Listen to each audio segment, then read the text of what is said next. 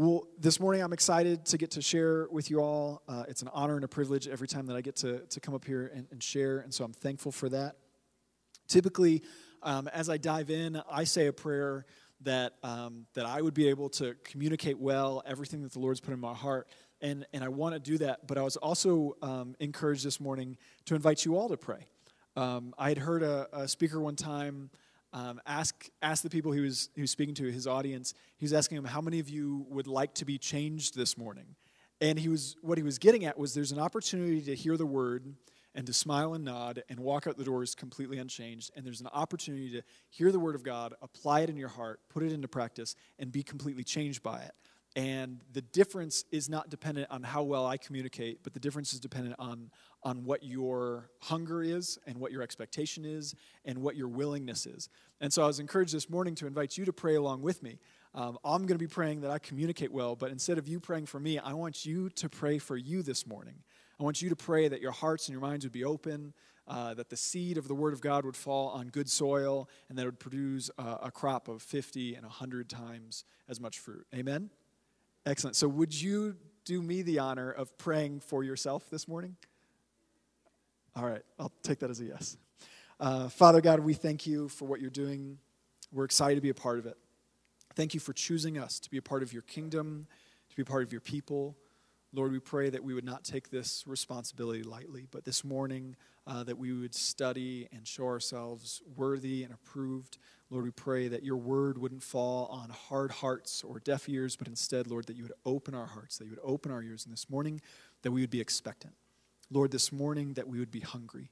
This morning that as we come with an eagerness, Lord, we pray that we would be filled. We pray that we would be filled with your Spirit and with your wisdom and with your understanding, with your knowledge, and with your word. In Jesus' name, amen.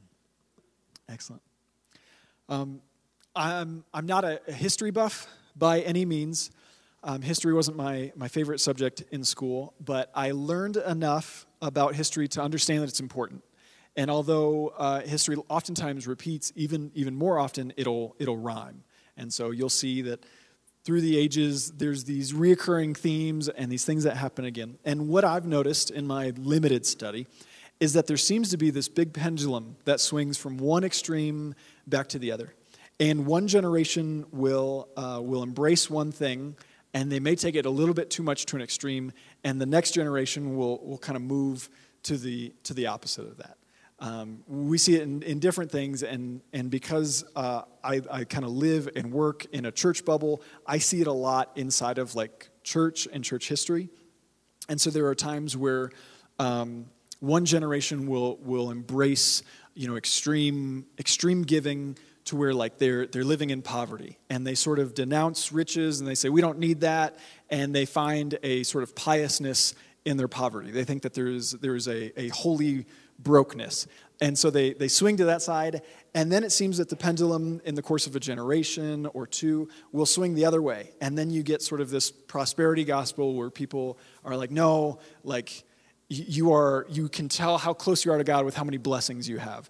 And both of those are extremes, and I think God calls us not to just one verse of the Bible, but to the scriptures as a whole, to understand our theology and our doctrine, not just to take one scripture, especially out of context, and to run with it and throw everything else out and say, oh, well, I'm only holy if I'm blessed, or I'm only holy if I denounce every blessing and everything.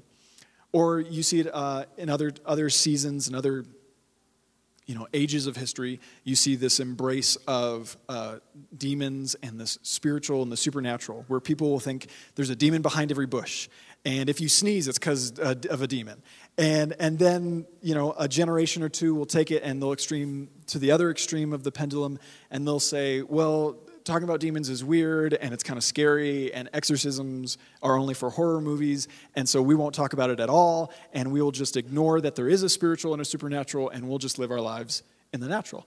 And that's also not correct. So both ends of these swings, you have these kind of extreme fringes of things. And it happens again and again with all sorts of different things. Reaching back into history, the Crusades said, we're going to kill anyone who doesn't believe like us. And then there was a move of people where they embraced a thinking that said, well, it's okay if you don't believe like us. There's several ways to paradise and to heaven. And that's wrong too. So when we kill people who don't believe with us, we're not loving our enemies very well. And when we water down the gospel, we also aren't loving people well because we're not being honest and truthful about like what the Word of God says. So both of these extremes get people into trouble. And I believe that in this season, God is correcting a lot of these different things and bringing us back into alignment so that we can really move in step with Him. When we chase these extremes, it causes a lot of problems, either in our own life or in others. Some of the others is preaching fire and brimstone.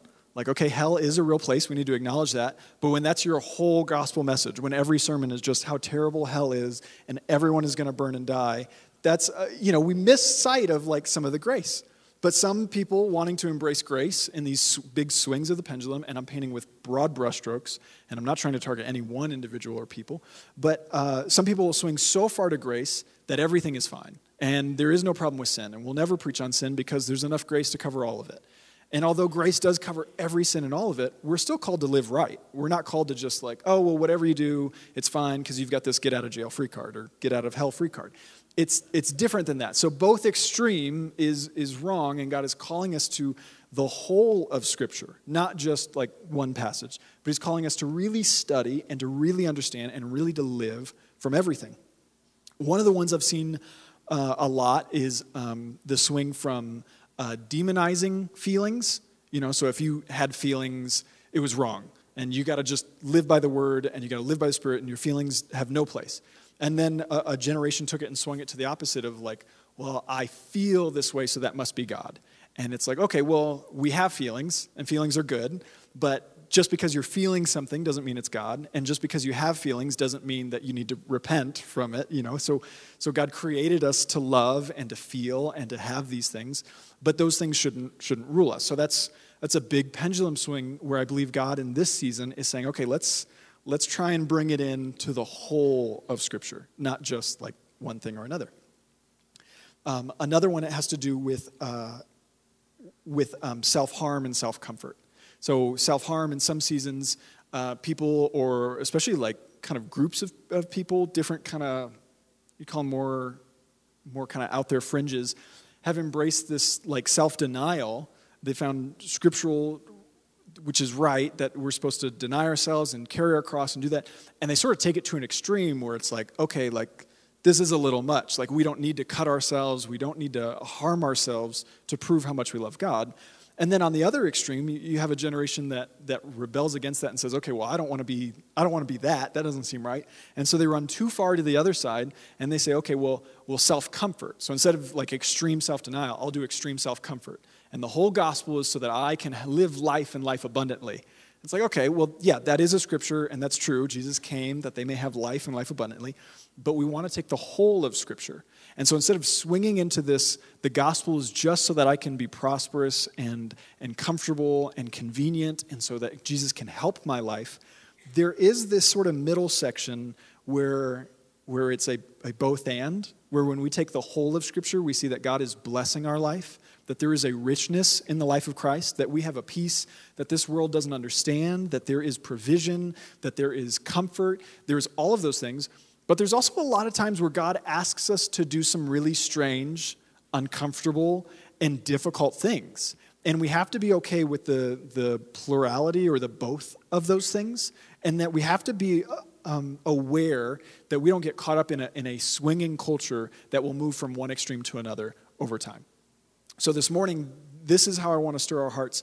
It's that we wouldn't swing to one extreme or another, that we wouldn't grab on to extreme fringes because we saw one verse or one thing or one passage out of context or one message, and we would run with that.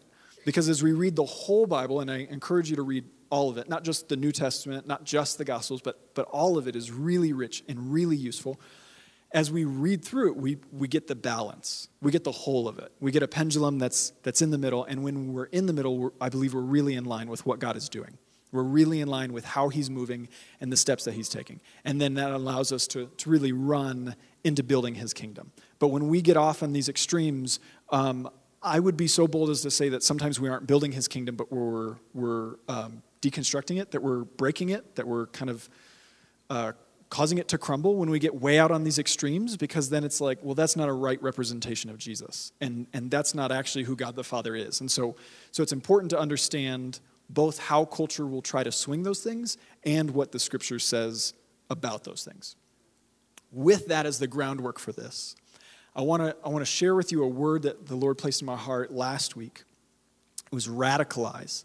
Now, I know I just said, like, okay, these are extremes, and these are extremes, and we're going to be balanced in the center. So go with me on this. But the word was radicalize. And it had been in my spirit in a few different ways. Sometimes the way Holy Spirit speaks to me is kind of through themes or through thoughts. So I was reading different scriptures, and different aspects of it was just sort of popping out to me. I was taking notice of it. You know, you can read a whole passage, and each time you read it, something different will pop out. And so different things were popping out to me in my own personal time with the Lord. And then last Sunday, Pastor Mike led this ministry moment where he talked about being knighted and putting on the armor and stepping into the fight and the battle and being knights. And when he talked about that and about sort of the extreme nature of knights, that they don't often take off their armor because they're always ready, and they're always ready to lay down their life and to make these kind of big acts of service. I don't know how to, I'm at a loss for words, but it just, to be a knight is like a big thing. At least, you know, back then in that context. Nowadays, we don't really have that, and so much of the world has changed. I was just, and this is kind of a funny thought, but I was thinking about knights and about how they're always in their armor. And part of it, I was thinking, well, they don't have radar, they don't have advanced warning systems, like they don't have missile defense systems. And so their idea of like security, like we've got cameras or we've got, you know, proximity sensors or motion detectors. We have all these things, or like, you know, mass text messaging, or like cell phones where it can like reverse dial and like everyone gets a call, robo-dialers. Like we've got these like sort of instant ways to communicate. Back then, if you were a knight and you were like in a castle and you had someone that was out patrolling, their only warning was just like what they could see on the next hill. So if they see an army coming over the next hill, you just have to hope that guy runs really fast, and then that's your warning time. Is he gets there breathless, doesn't know where you are because he doesn't have Find My Friends, and can't call you because he doesn't have a phone. So he's just literally running around the castle like shouting like for the guy in charge, hoping to find him. And by the time he does find him, he says, hey, a few minutes ago, I saw someone on the hill just outside. And so now all of a sudden, like, they're at your front gate, and you have to be ready. And I thought, wow, our life is so different from that because we don't constantly live under the fear of invasion, for one. But then, two, when we do, we have these sort of advanced, like, systems. And so I was just thinking about this to live constantly ready. And I believe in the supernatural. As much as our natural world has changed, as much as society and culture has shifted to where it's like we can live in peace and people aren't constantly invading us and we're not under constant threat of danger, when we can live in that way, it's easy to lose sight that in the spiritual realm, there is this constant battle. And it's easy to lose sight that we should always be in armor, and that there's not a huge like advanced warning system. You know, it's not always the case that the Holy Spirit will come to you and nudge you and be like, hey, in 2 weeks, you're going to really be under attack. So you gotta start working on it today. You know, you got to build up your defenses, really be in your word this week because next week's going to be tough. That doesn't always happen. Sometimes the storms of life, they hit without warning. In the natural, it's beautiful. We've got radars and weathers and Doppler and all those funny things. And weathermen, for better or for worse, they'll do their best to tell us like how the weather's going to come and when the storms will be here. And you know that people are aware of it because you go to King Soopers and like everything's sold out. And it's like, oh, they know there's a storm coming, and everyone went and bought stuff for chili. That happens. In our lives, though, when the storms of life hit, we don't always have this heads up that like, hey, there's going to be a death in the family. Or, hey, you're going to get really sick. Or hey, your job's gonna have to let you go unexpectedly. Like those things, we don't get those. And so we have to always be ready. And we get ready by really building our lives on the foundation of Jesus. We build our lives on the rock. And Jesus teaches that when the storms of life comes, and they will come, and they will rage, and they will pound, and the waves will be big, and the winds will be strong, but you'll be built on a bedrock of foundation, and it will not shake you. You will survive. And that's his encouragement. He says, don't lose heart. You will make it. So even when it's difficult, we can still make it. Okay, so I'm thinking about all this, and I'm thinking about the the knights, and they've always got to be in their armor because they always have to be ready, and how we're supposed to be like that now because we've been knighted, and we're fighting for the kingdom of God, and all of that is good. And so that was confirming this word and this thing that I had been hearing, this word of radicalize. And so as I was thinking about it more, the times that I had heard radicalize used, because it's not a common word. Radical was kind of common in the 90s. You'd do something, people would be like, oh, it's radical. Radicalize is a very different, the connotation for that, it really typically only gets used when people are talking about like terrorist activity.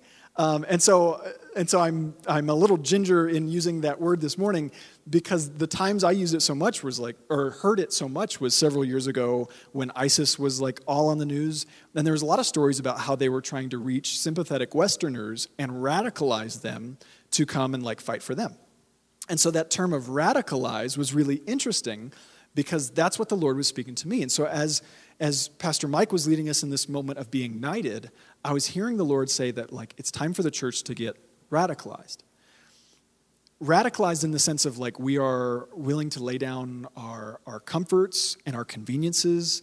Radicalized, not that we would run to an extreme of a doctrine or be extremist about one particular thing, but that we'd be extreme about God. That we would be extreme about the kingdom of God. Not getting like spun off on weird theologies or strange like fringe things, but that we would be really radical in the way that we love, that we would be radical in our faith, that we would be radical in our obedience. Not radical like we got to go and like kill people. That's not what I'm saying this morning. Radical in how we love people. So the opposite. Radical not in that we constantly think the sky is falling or the world is ending or Jesus is going to come back this afternoon. Radical in the way that we're obedient to his words. Radical in the way that we have faith and we believe that what he says will come true. So that's what I want to talk about this morning is we're radicalizing. That's it. So I talked about this big pendulum swinging towards self-comfort, and that's one of the things I want to just tackle first is like as we think about radicalizing and having radical love and radical obedience and radical faith, I want us to understand that we have to come to terms that this pendulum has swung a little bit too far to self-comfort, and that as we take the whole of Scripture, Jesus didn't come so that we could be comfortable. The gospel is not one of, if you give me your life, it won't cost you anything and I'll give you everything in return. The gospel is actually, if you give me your life, and that means we have to give everything. But as we give it, he gives us a much better life, but better not in terms of easier or more comfortable, better in that it's more fulfilling, better in that it's with him and it's never apart from him, better in that we'll never be alone or abandoned, but we'll always be loved and cared for. So it's better in the way that like broccoli is better than donuts. Donuts taste really good. But broccoli is good for us, okay? And so I'm praying this morning that we would embrace our vegetables. Healthy New Year. Okay, so here's some passages that I just want us to think about. I want to use these to kind of prime us for a conversation that we're about to have. Ezekiel chapter 3. In the book of Ezekiel is a prophet, and he's living in a time when the people of God are not living correctly. They have a list of rules and a covenant with the Lord all the way back from Moses. He gives that to them, and they have all rejected that, and the culture has swung, just as we were talking about pendulums this morning, the culture has really swung to an extreme that says we don't need God, we'll live life on our own, we'll live life our way, we'll do things the way we want, which may have a sound of familiarity. So Ezekiel is not living that way. Instead, he's living godly. He's one of the few people who are still honoring God and living correctly and doing all the things that he's supposed to. So the Lord comes to Ezekiel, and the word of the Lord says, hey, here's what's going to happen. I want you to go into your house, and I want you to not leave for an extended period of time. And I'm going to take your tongue, and I'm going to stick it to the roof of your mouth so that you can't talk. And it's like, okay, here you've got Ezekiel, and he's like thinking, I'm doing really well. Everyone else is, kind of abandoned God, but I'm still worshiping him, and I'm still serving him. And God comes in, hey, I want to do an unpleasant thing. So you think, well, that's strange. Hopefully the next chapter gets better. It doesn't. In chapter 4, it gets really weird because the Lord wants Ezekiel to perform this sort of prophetic act in front of people. He wants Ezekiel to take his life and it to be a representation of what's happening in the culture and how God is going to move. So that's why God asks him to do it. But what he asks him to do is weird. He asks him to lay on his side for 390 days. And he doesn't want him to get up and go about his life. This isn't just like, hey, 15 minutes a day, like lay down, take a power nap. This is going to be great. It's going to represent something. It's, I want you to prepare, over a year's worth of food, ration it out so you just get a little bit each day. And then I want you to lay on your side, and you won't be able to turn over. You're just going to lay on the side for over a year. And that's it. And that's what God calls him to do. This man of God who's like, I'm following God. Everyone else is rebellious and wicked, and I'm honoring God. And God's like, great, I'm going to use you, and it's going to be very uncomfortable. In Hosea chapter 1, Hosea, kind of a similar situation. The people of God have abandoned God, and Hosea is one of the kind of the remnant or the few that are still honoring God. He's a prophet, and he's hearing the word of the Lord, and he's trying to tell people. And he's telling them, hey, you're living your life wrong. God doesn't like it. We got to turn back, and we got to honor him. And they're like, yeah, whatever. We don't want to hear this. So the Lord comes to Hosea and says, hey, I want you to live your life as a prophetic act. I want the thing that you do in the natural to represent what is happening in the culture and what I'm going to do and how I'm going to respond. Hosea says, great, establish me as king, and it's going to represent how God is reigning. And the Lord's like, no, here's what I'm going to do. I'm going to have you marry a promiscuous woman, a woman of the night, like someone who works the streets. I'm trying to use some delicate language for our kids. I want you to marry this woman, and she's going to continue to work even after you marry her. And some of your children are going to be born as part of her employment. And Hosea, the man of the Lord, is like, are you sure, God? Like, how many of you would think, like, I must not be hearing the Lord? Like, this is clearly not of God. And it's not, but God is asking him to do something incredibly uncomfortable, something that's not convenient. So now he gives himself. He actually begins to love her, but she keeps running away. And the Lord uses it as this beautiful picture of how he loves his people, but they are constantly turning away and giving their love to someone else. And so God has established this marriage covenant with his people, saying, I will love you forever, love me forever. And the people have said, nah, I'm going to go sleep around with these other people. And so he lives his life as this prophetic act. Now, I'm not saying all of us are called to live our lives in these dramatic prophetic acts, but I want to begin to illustrate that throughout the Bible, Old Testament and New Testament, gospel and early church, we see that God calls people to some weird and uncomfortable and challenging things. Our comfort is not his first priority. And so I just want to kind of establish this as a baseline. In Luke chapter 9, verse 57, Jesus is talking to some people. He's like, hey, come and follow me. And they're like, okay, but first let me do this and this. And Jesus tells them, he says, okay, well, foxes have dens and birds have nests, but the Son of Man has no place to lay his head. He's saying, I'm homeless traveling right now. Like we are on the road constantly. We don't have this comfortable place. Some of us are sleeping on floors. Some of us are sleeping in barns. There's not going to be it's not going to be super comfortable to come and follow me. That's what he's inviting us to. He's not inviting us to it's going to be great. We'll take a private jet from city to city. We'll get put up in the Ritz and the Carlton and the JW Marriott. It'll be nice. Instead, he's like, we're going to couch surf. And some of you, there's 12 of us. Not every house is going to have 12 couches. So some of you are going to get on the floor. And that's what he's calling these people to. He continues on, and someone's like, I want to come and follow you, but I got some things I got to take care of. And he's like, no. And he says in sort of some harsh terms, and there's some explanations that culturally it wasn't as harsh, but it was still kind of harsh. But he tells them, no, you're either in or you're out. And then he tells a group, he says, and if you're not, if you put your hand to work and then you look back, he says, you're not fit for it. So if you're coming, you got to be all in. You can't be like, I want to do this, but I really miss my old life, or I want Jesus, but I also want to still be able to do these things. He says, no, you're not fit for following me if that's going to be the case. So Jesus puts some hard demands, and they're not fun, that's not typically our Christmas Eve service where it's like, come follow Jesus, it's not easy. We usually do something different. But maybe in the future we'll consider it. Matthew chapter 19, Jesus tells one guy, sell everything and follow me. And Peter, one of the disciples, hears this and he goes, well, what about us, Jesus? Like, we've given up everything. And he says, yes, that's true. And I was caught by that phrase of we've given up everything.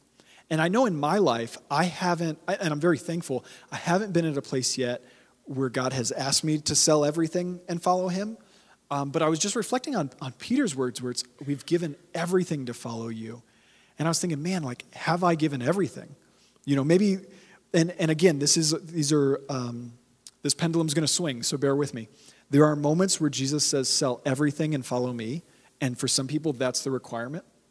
And there's also, when we take the whole of Scripture, there's times where it says, take care of the poor and needy among you, care for the widows and orphans. When you sell everything, you can give to the widows and orphans. But after you sell everything, you also need someone to give to you. And so you can't continue to support the widows and orphans unless you have a job and an income, and then you can give. So there's like this, for most of us, we're called to this balance of we work hard, we give generously, and then we continue to work hard and we continue to give generously. And it's not just working hard to build our kingdom and working hard so that we're more comfortable. It's sort of a both and. And then there are extremes where we're called to kind of step out in faith and give more than it makes sense to give. And then there are times where we're supposed to store up, like Joseph stored up for the 7 years of plenty. He had a lot, and a lot of people have been like, what's this guy doing with so much? That's not right. That's not righteous. But God had a plan in the storing up. And so in everything, you're supposed to listen to the Holy Spirit and listen to the Lord, and he'll direct you. But I want you to understand that there are moments in Scripture where God, Jesus, the Lord, Holy Spirit, depending on which book of the Bible you're reading, they ask something very specific and kind of very extreme on both ends of these spectrums, and we're not just supposed to take that and run with it. We're supposed to take the whole of Scripture and then listen to God constantly for how we're doing this. Okay, so comfort, talking about comfort. Acts chapter 20, I think it's Paul in chapter 20. He's writing, he said, I don't know what awaits me except that the Holy Spirit tells me in city after city that jail and suffering lie ahead. And so when we think about following the Holy Spirit, like, we don't always think about jail and suffering and chains lying ahead of us. Normally we think like, oh, he's calling me to a better tomorrow, and like, this is going to be great, and there's going to be glory in my story, and like all those fun things that preach well. But sometimes it's like, no, the very will of God is that I would run towards the thing that scares me, or I would run towards the uncomfortable thing, because if that's what he's calling us to, he'll give us a grace for it. So sometimes there's that. In 2 Corinthians 11, Paul lists a whole list of awful things that have happened to him. And so here's a guy who writes like a third of the New Testament. He writes a ton of what we call Scripture, and yet his life was not easy or convenient or comfortable. So as we think about radicalizing, we have to be okay with swinging this pendulum back away from comfort. That God's first priority is not our comfort, but instead it's his kingdom. And so when we say, okay, I'm going to live radically, I'm going to live like that knight, and I'm going to have radical love and radical obedience and radical faith, as we do that, we have to be okay with understanding that this is going to cost us our comfort and our convenience. Now, praise God, living in America, like, there's not a lot of chains and prison and whips waiting for us as believers. But it's funny that some of us will jump to, I'll die for God, I'll go to prison for God. But it's so hard to just like witness to our neighbors, or like to be vocal about Christ in the workplace. Like, that feels difficult. But we're like, I'm radical, like I'll die for him.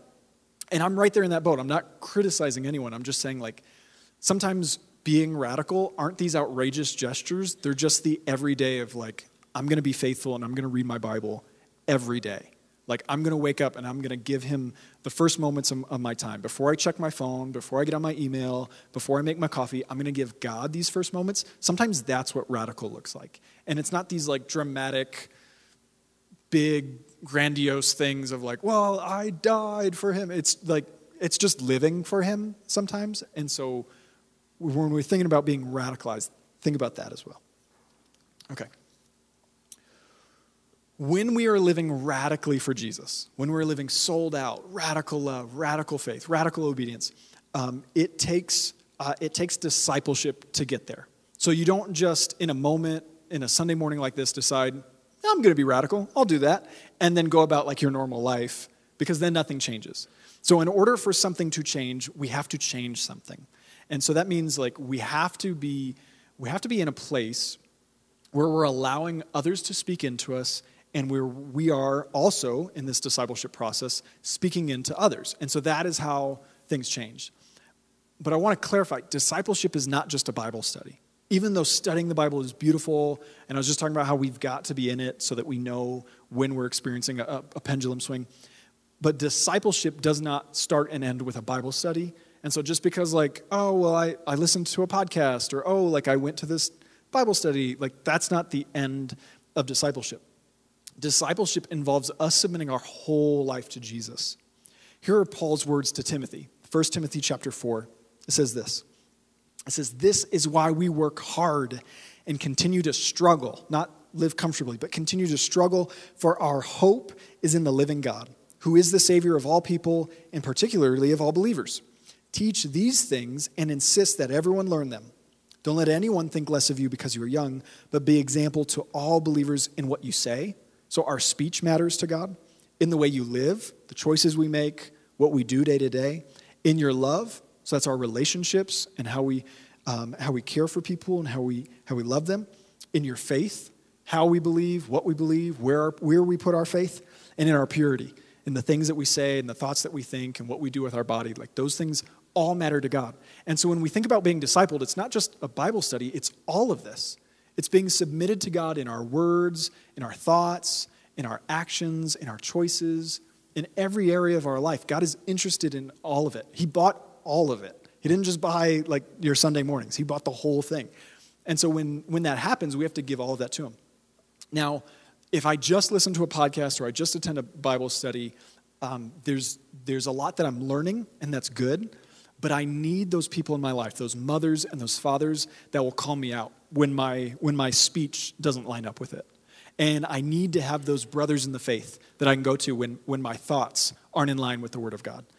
Or I need to have those people that'll see things in my life and they'll say, hey, that's not in the Word. Like, that's not how God calls you to live.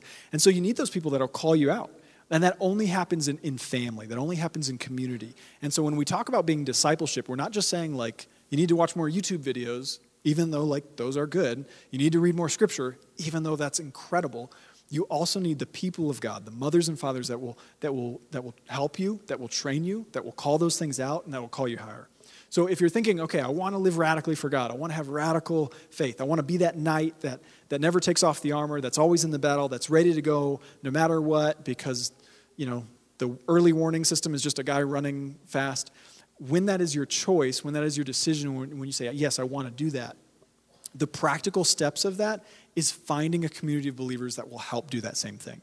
It's finding that group of people that will say, yes, I want to do that too, and yes, I will call you out to that, and yes, I will do that. And so as you look around and you're like, oh, where do I find those people? Look up and down your row because they're sitting near you. So that's like, this is who I'm encouraging you to connect with. So after today, when we dismiss later, like exchange some phone numbers, put something in your calendar, because that needs to change. And then personally, like, it's not enough. You can't just put it on someone else. You can't say, okay, well, I've got someone else, so now I'm radical, or now I'm discipled. What you also have to do is you have to put it in your calendar, and you have to put it in your life, and you have to put it in your plan. So without making any changes, tomorrow morning you wake up and you fall back into last week's routine. You do the same thing. But if you want to live radically, you have to make these changes, and you have to say, okay, well, I'm going to set my alarm a little earlier so I wake up, or I'm going to download YouVersion and get a Bible reading plan, or I'm going to set my alarm so I join the 6 a.m. prayer call, or whatever it is. But you got to start taking next steps to make this stuff last into tomorrow. It's not just going to be a fun prayer that we pray this morning, and then what we call in our house like the Disney swirl, when you watch a Disney movie and Cinderella's dressed in rags, and then the fairy godmother does the swirl, and all of a sudden, the mouse are horses and the pumpkin's a carriage, and like everything's nice. Unfortunately, Holy Spirit doesn't always work that way. There are rare occasions where he does, and it's beautiful. For the most part, we're called to the hard work of like choosing this stuff day in and day out. And so when I talk about being radicalized, it's not just that we would die for Christ, but it's also that we would live every day for him. And so that it's every morning we wake up and he's a part of our life. At our workplace, he's a part of our life. As we're in the drop-off line for For our kids at school, like he's a part of that we're inviting him into everything. Okay, so he's got every part of our life. I've mentioned radical love, radical faith, radical obedience. I want to take just a moment and kind of unpack those ideas. So in John 13:34, Jesus is talking to his disciples and he says, "So now I am giving you a new commandment. Love each other. Just as I have loved you, you should love each other. Your love for one another will prove to the world that you are my disciples." And I love this verse so much because for the longest time I thought that our stances on political issues or our boycotting of certain business practices, I thought that would really let people know that we were his disciples. And I don't think it does a great job of it. I think instead, Jesus hits the nail on the head much better, and it's our love. And so when we think of radical love, it's the type of love that loves the people that don't like you. It's not enough to just love your friends or to love the family that loves you, but you have to even love the family that maybe you saw over Christmas that you were ready to get back home from, or maybe love the people in your life that I've heard different people call them grace growers. So the people that really help you grow in grace, because you got to have extra grace and extra patience for that person. So it's this love even for our enemies, for the people you disagree with, the people that you think are on the different aisle, across the aisle from you, or that are, have a different view on the world, or the people that just don't like you. And you're like, I don't know what's wrong with that person. Like, I'm really nice. Like, if they got to know me, they'd like me. You got to love even those people. And it's in those expressions of love that we really represent Jesus well. It's not in our demonstrating or our protesting or in those other things. There's probably a time and place for those, but they will know us as disciples because of our love. And so we need to focus on loving well. So if we're going to be radicalized, if we're going to live as knights, if we're going to be in the battle, if we're going to really push the kingdom of God forward, it's going to take radical love. When people get married, a lot of times the preachers will read from 1 Corinthians 13. It's sort of a beautiful passage about love. And we see it a lot of times in the context of marriage that and you'll always be like this for your spouse. And that's good. I'd encourage you to do that because radical love also starts in your home and with your family, and that's great. But I was sort of laughing earlier this week as I was putting some of these notes together that 1 Corinthians 13, we don't teach that very often for here's what you need to do with the people you dislike, and read through that. You need to be patient, you need to be long-suffering, keep no record of wrongs. When you're driving in traffic and you're irritated and someone cuts you off, it's like, okay, well, don't keep a record of that wrong. And, and you go back to 1 Corinthians 13, and it feels so out of context to not use it in the terms of marriage. But that's really how it was applied. It wasn't just for the wedding ceremonies. 1 Corinthians 13, the love chapter, is how we're supposed to live our lives constantly. And so when we choose radical love, that's a big piece of it. Okay, radical faith. Radical faith. There's some big ones like Daniel Shadrach, Meshach, and Abednego, Daniel chapter 3. There's this blazing furnace. Nebuchadnezzar, he's the king, and he says, okay, if you don't worship my statue and my idol, then I'm going to throw you into a furnace, which is just kind of a weird thing. I don't know why that was the easiest way to get rid of people, but it sounded really scary and intimidating, and so that's what he went with. And so these three godly men stand up and say, no, we're not going to do it. And let me read from it. It says, this is Daniel 3, verse 16. Shadrach, Meshach, and Abednego replied, O Nebuchadnezzar, we do not need to defend ourselves before you. If we are thrown into the blazing furnace, the God whom we serve is able to save. He will rescue us from your power.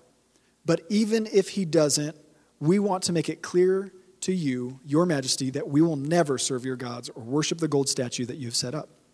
So their faith wasn't just in what God could do, it was in who he was. Because they say, he is able to save, that's faith in what God can do. He will rescue us, that's what he's going to do. But even if he doesn't, we still won't worship you. That's who he is.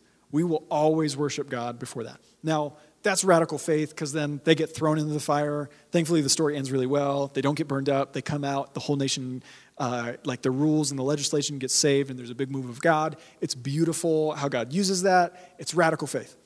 For the most part, very few of us are going to be in this position. Now, it's good to know because in case you're the one out of like 1,000 that does, like you need to know that scripture. Like you will, God can save you. But there are much smaller things in our life that we need to be positioned with this same mentality of God is able to do it, God will do it, and even if he doesn't, he's still worthy of praise. So God can save my ailing person, family member. He will save and heal my ailing family member, and even if he doesn't, he's still worthy of praise. God can provide for me, he will provide for me, and even if I miss a meal or I miss a payment or I get behind, he's still worthy of praise. But so many of us build our faith on just what he will do. He will provide for me, he will save me, he will heal this person, and when it doesn't happen, we stop having faith in who he is, and we just say, oh, this must be wrong. This must not work. So our faith has to be on the both end. God can do it, he will do it, and even if he doesn't, he's still worthy of praise. That is what radical faith is. It's not that we would be willing to go into the fire, although, good on you if you can. The radical faith is that, even if he doesn't, we still praise him. We still worship him. We still love him. We still serve him. We still give him our everything. So I said the furnace is kind of it's rare that you're going to get thrown in a furnace. One of the more common ones is a story I love in Luke chapter 8. In Luke chapter 8, Jesus and the disciples, they just finished up a ministry in one city, and they're headed to another city across a big lake. And while they're riding in the boat, a big storm comes in. So here's where we pick it up. Luke chapter 8, verse 22. One day, Jesus said to his disciples, "Let's cross to the other side of the lake." So they got into a boat, and they started out. As they sailed across, Jesus settled down for a nap. So naps are scriptural. But soon, a fierce storm came down on the lake. The boat was filling with water, and they were in real danger. Anyone been in real danger before? Maybe your car starts to skid on the ice, or, I don't know, danger. You've been there. So they were in real danger. The disciples went and woke Jesus up, shouting, "Master, Master, we are going to drown." They're in real danger, and their response is that we are going to drown. When Jesus woke up, he rebuked the wind and the raging waves, and suddenly the storm stopped and all was calm. Then he asked them, "Where is your faith?" The disciples were terrified and amazed. They said, "Who is this man?" they asked each other. "When he gives a command, even the wind and the waves obey him."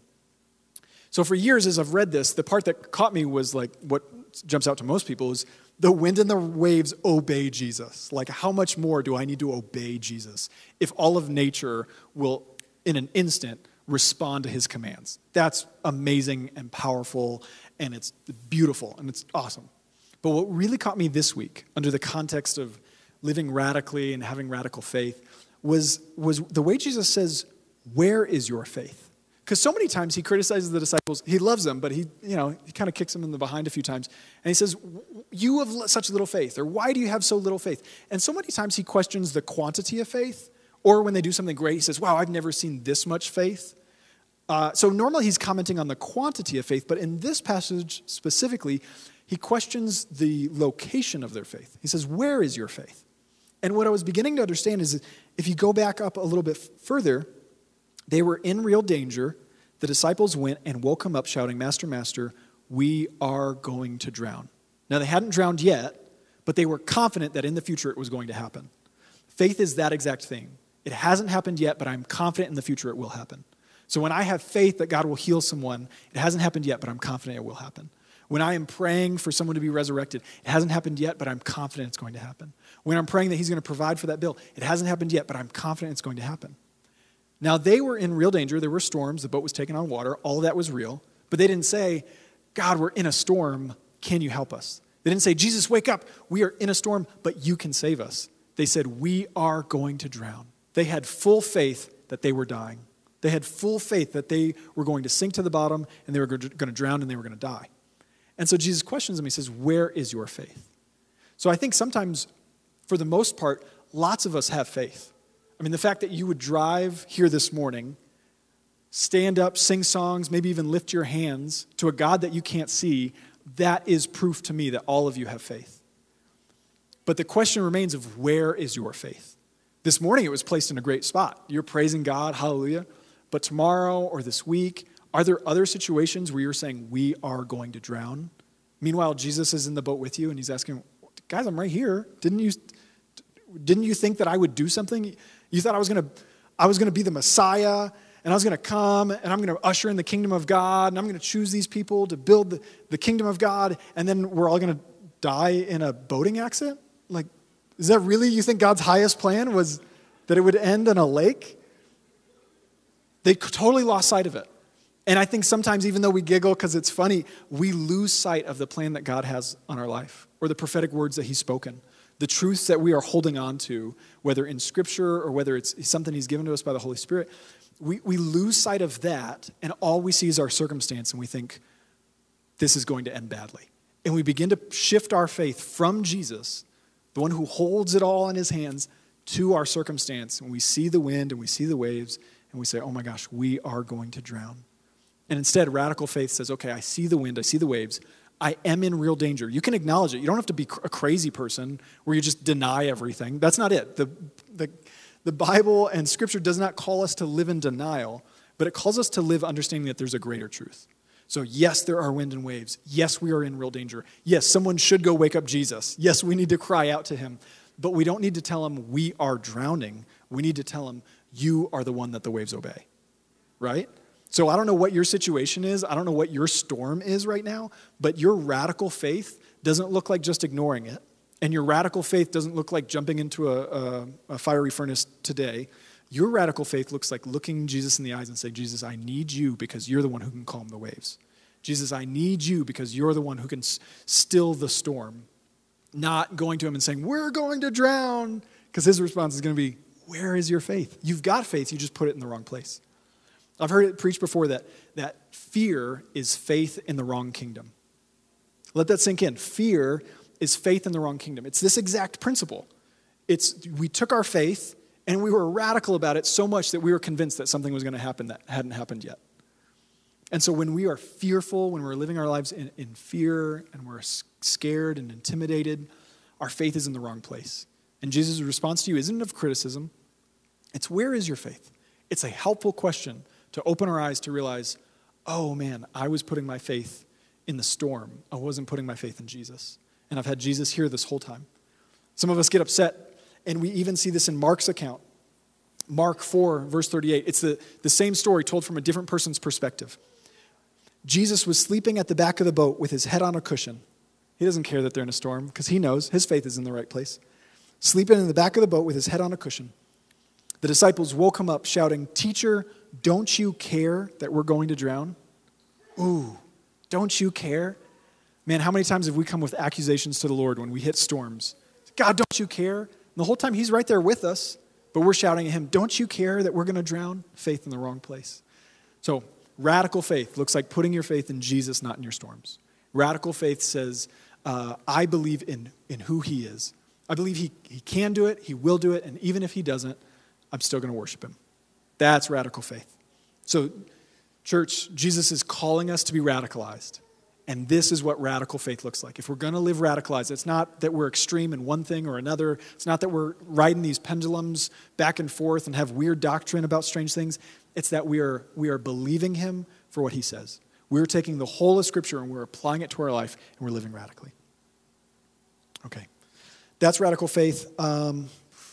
I have radical obedience and radical rewards, but I want to give you one more thing on this faith thing. In Luke 8, Jesus is ministering, he's doing his thing, whatever. Someone comes to him and they say, hey, my daughter is really sick, I need your help. This is Jairus. He has a daughter, she's sick.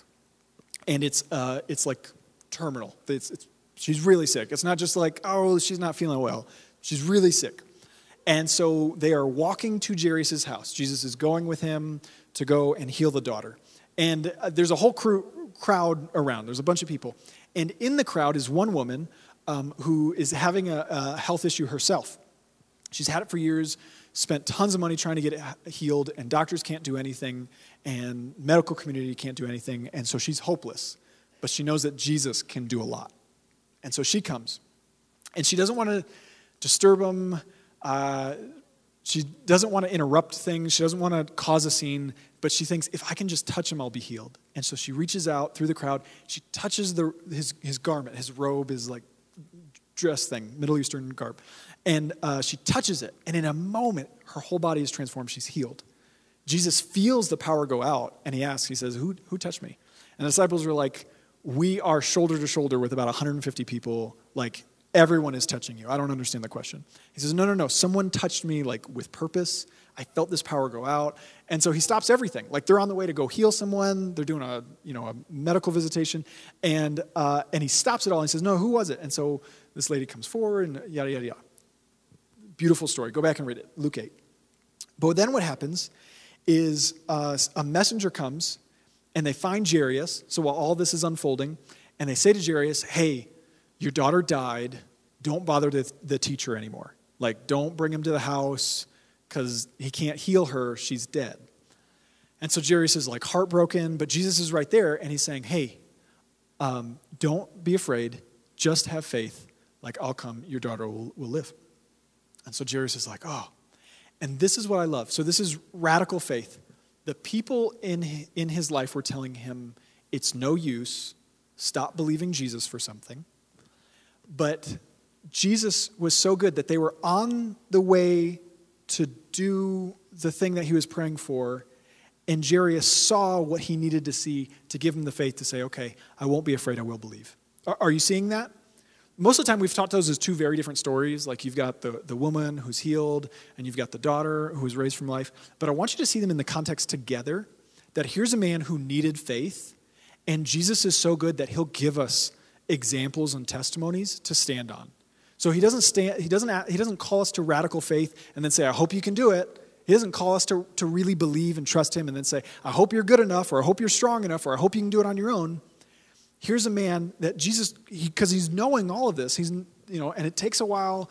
So like, he knows the daughter's sick. He knows that she's dead, but Jairus is still thinking that she's sick. And so the Holy Spirit orchestrates this beautiful healing right in front of Jairus' eyes, so he can say, okay, Jesus here, this man can do the miraculous. And then when someone comes and says, hey, like, give up, don't stop praying, it's hopeless, Jesus says, no, don't be afraid, hope, believe, trust, and this will happen. And then he goes and he raises her from the dead, and it's beautiful, and it's awesome.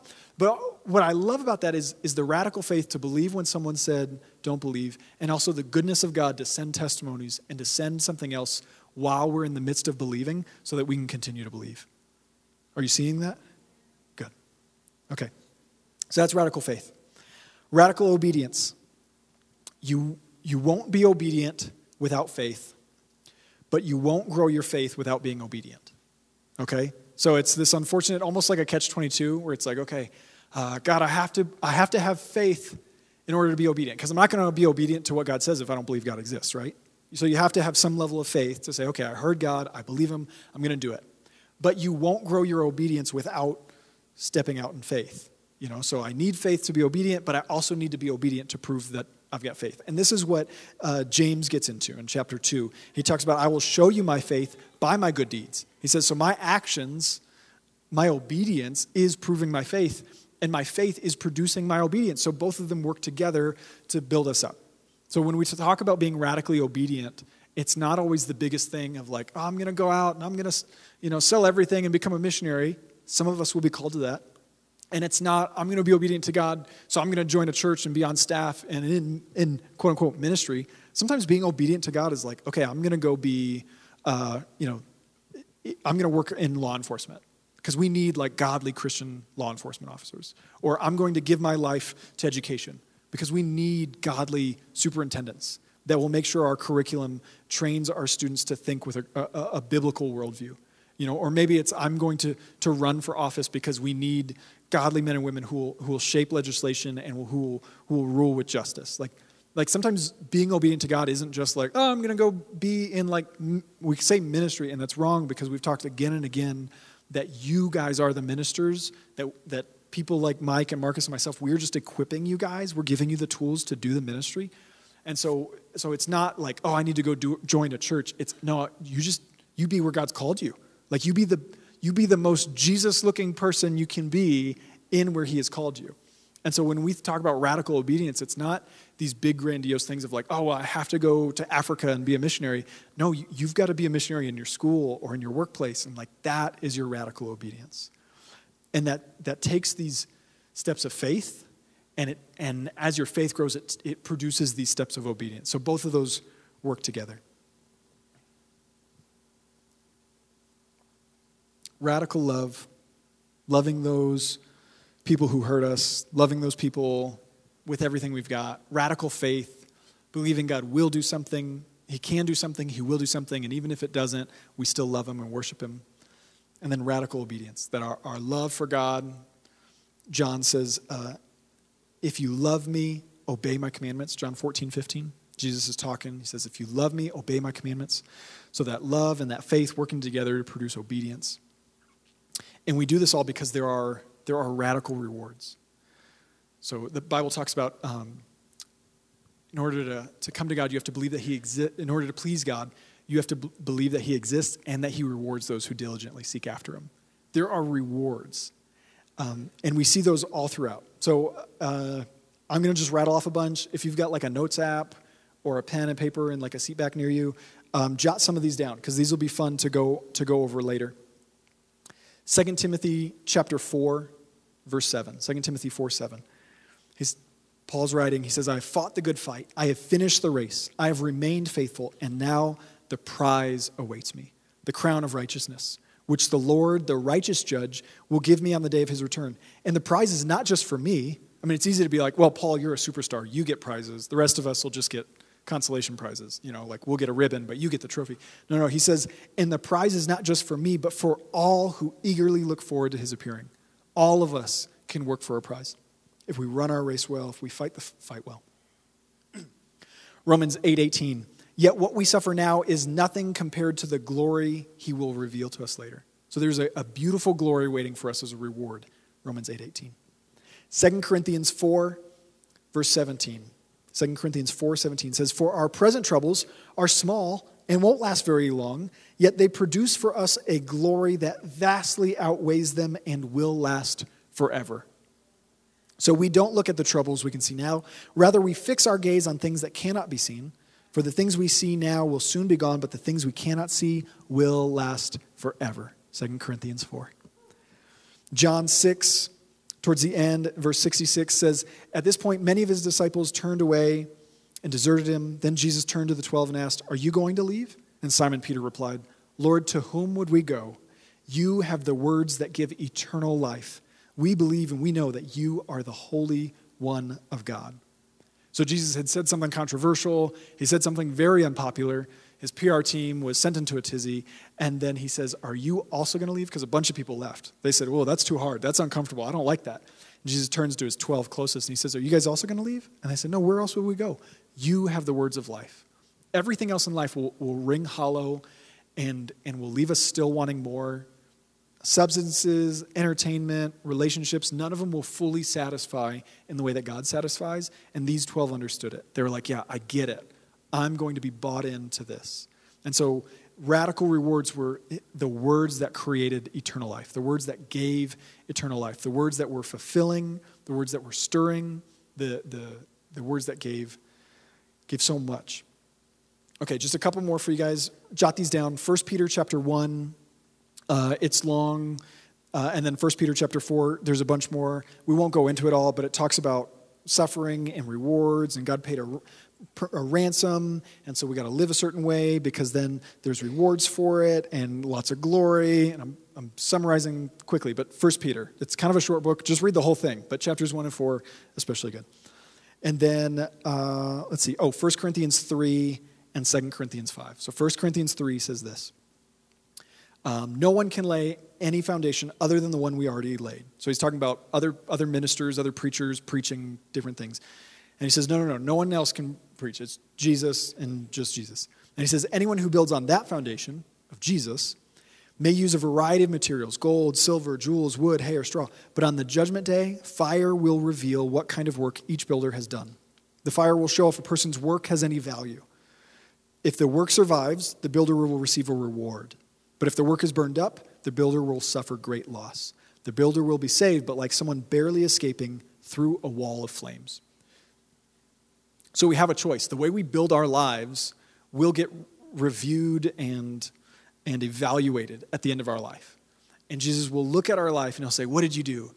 And if our response is, I watched all seasons of that show on Netflix, and I had a subscription to Amazon Prime, which got me a lot of great entertainment. And he's like, okay, that doesn't really matter. Like I'm all for having fun. Like I'm all for like watching movies. Like I'm not knocking on that. But if at the end of your life, like, what did you build? And you're like, oh, I can quote every funny movie. Then I think Jesus is going to be like, that's not really the assignment. Like you sort of missed it. But if you're like, oh, I gave my life to discipling others and like I was committed to do everything you asked me to do, then I think he's going to be like, that's awesome. Like here's all your rewards. And I don't think I'm misinterpreting this at all. Like I think that's what it's saying is we have to be conscious of how we are living our life. If we look back on the moments and the days, because the days become weeks and months and years, and they become our life, our legacy, we have to be honest, like, how am I building my life? How am I building my legacy? And how is it going to be evaluated when my life ends and I meet Jesus? Is he going to say, wow, well done, good and faithful servant? Or is he going to say, you really thought that was important? Okay. All right. Okay. Are we going to be barely escaping through a wall of fire? Because that's not what I want. I want to get there and I want to hear him say, well done. I want to get there and I want to get rewards. I was talking to someone the other day and they're like, I'm pretty competitive. And they're like, if we get houses, because Jesus tells the disciples, I'm going to go away and I'm going to prepare a place for you. He says, if we get houses in heaven, he says, I want mine to be the biggest. He's competitive. He's like, I want it to be a whole mansion. I want people to know, like, wow, that guy did stuff for the kingdom. Like, look at his house. And I'm not very competitive, so I was just like, oh, that's cool. But it's a beautiful thought of, like, there are real rewards, and it is not selfish to work for those. It is not selfish to say, God, I want to serve you well, and I want to be rewarded at the end of my life. That's not a selfish prayer. That's good. And then lastly, 2 Corinthians chapter 5, verse 9. It says, so whether we are here in this body or away from this body, our goal is to please him. That's our goal. Our goal is to please the Lord. For we must all stand before Christ to be judged or evaluated, and we will each receive whatever we deserve for the good or the evil we have done in this earthly body. So at the end of it, we get an evaluation, and we either did really good or we did bad, and we're going to get whatever we deserve for how we lived. And so that's my prayer. Radical. We're going to be radicalized. We're going to be crazy, but like in a good way, not swinging on the pendulums to these weird doctrinal things, but in a way where like we love people that don't deserve love. Where we believe that even if it doesn't make sense or even if it doesn't happen, we still believe in God. And we're going to obey. That when he asks us to do things that are uncomfortable or unpleasant, we're not going to say, oh, God wouldn't ask me to do something that's not convenient. We're going to embrace it and we're going to say, God, I will be obedient even if I get laughed at. I'll be obedient even if it sounds silly. I will build this ark even if it takes me 100 years, like whatever the thing is. And so if that rings in your heart, and if you say, yes, I want that too, I want to give you an opportunity to respond to this. Because like I said earlier, it's not just enough to smile and nod and say a few amens. You have to change something for something to change. Like you have to make a difference, a plan for like, okay, I'm going to be radical. I'm going to love my spouse really well. And you can't, so you take the big, I'm going to radically love, and you make it smaller and you say, okay, I'm going to start with my spouse. And then you have to like decide, what does that look like? I'm going to do the laundry without being asked? Is it, I'm going to take out the trash when I don't normally do that? Or is it, I'm going to make a special dinner? Or is it, I'm going to make the coffee every morning? Like I think love is also really practical. I know that Jesus is big and God is awesome and he's got the whole world in his hands, but I think he also cares about like the little, like, you bought flowers. It's like, okay, that's great. Like, let's start our radical love there. Like, let's all just buy some flowers and let's go. And then you do that every day. So you find something that you can do every day. Okay, let's start small. That's good. That's great. You're doing that with your spouse. All right, now your coworkers. So instead of just like, kind of halfway doing it on a project or a report or whatever it is you're doing, whatever your job requires, like you give it your best. And you say, okay, I'm gonna love my coworkers well by serving them well. So I'm going to pick up coffee for the office, or I'm going to go above and beyond in this project, or I know that so-and-so's kind of overworked because so-and-so called in sick, so I'm going to take a load off of their, and so we're going to begin to love well. And it actually looks like work sometimes. And we're going to be obedient to God, which also sometimes looks like work. So when he says, hey, I know you want to take a you day today for self-care and for relaxation, but what if instead you went and helped out at this thing or at this event and you gave of your time or your talents and your skills, or you invested in someone else? And when those are happening, like, that's our radical obedience. So it's not that we're looking for one big one-off event. We're looking for the everyday mundane. We're looking for the day in, the day out, every morning, every afternoon, every evening, looking for those ways where we can be obedient, where we can love. And so I'm saying all this to build this foundation of you guys have to take a step. So hopefully I'm opening your eyes. Hopefully this has been enlightening. You can say, yes, this is what God's calling me to do. And now it's up to you to take those next steps, to find people that you can do this together in community with, those mothers and fathers that can call you out and build you up and push you higher. You can find those brothers in arms that you can say, let's do this together. Let's be encouraged by one another. And you can dive into those reading plans and to Bible times and 6 a.m. prayer calls, and you can be with a community of believers that are praying and asking God for what he has for them. Amen? Amen. Good. All right, so let's stand and respond to this. I'm going to pray, and you pray also. This isn't just me praying for you. This is me praying for me, because I need this, and you also have to pray for you. So this is the second time today I'm asking you to pray for yourself. Hopefully you feel really good as you leave, because you're like, I got 2 prayers. All right, Father God, we love you, and we are hearing your call to be radicalized, not to be comfortable or convenient, but to step out and to have radical love, that we would love even our enemies, not just the people who like us or are kind to us, but the people who dislike us and make our life difficult, that we would go out of our way to show them love and care and affection. Lord, that we would have radical faith, that we would say, you can do it, you will do it, and even if it doesn't happen, you're still worthy of all my praise. That we would have radical faith that doesn't look at the storm and say, I am going to drown, but instead it looks at Jesus and it says, he will still this storm. He will be my foundation that brings me through. That we would have radical obedience. That when you're calling us to speak a word or to give $1 or to serve or to step out or to do anything, that we would say yes. Not a hesitant yes, not a when I'm finished with this, I'll do it, but a drop everything and say how high kind of yes.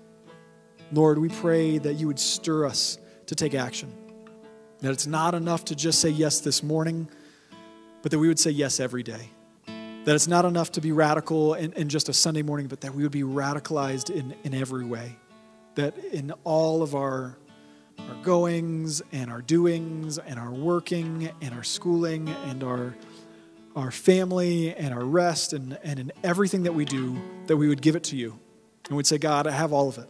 Have our speech, have our actions, have our relationships, have our life, have everything that we do. We give it all to you and submit it to you because you are Lord and you are God.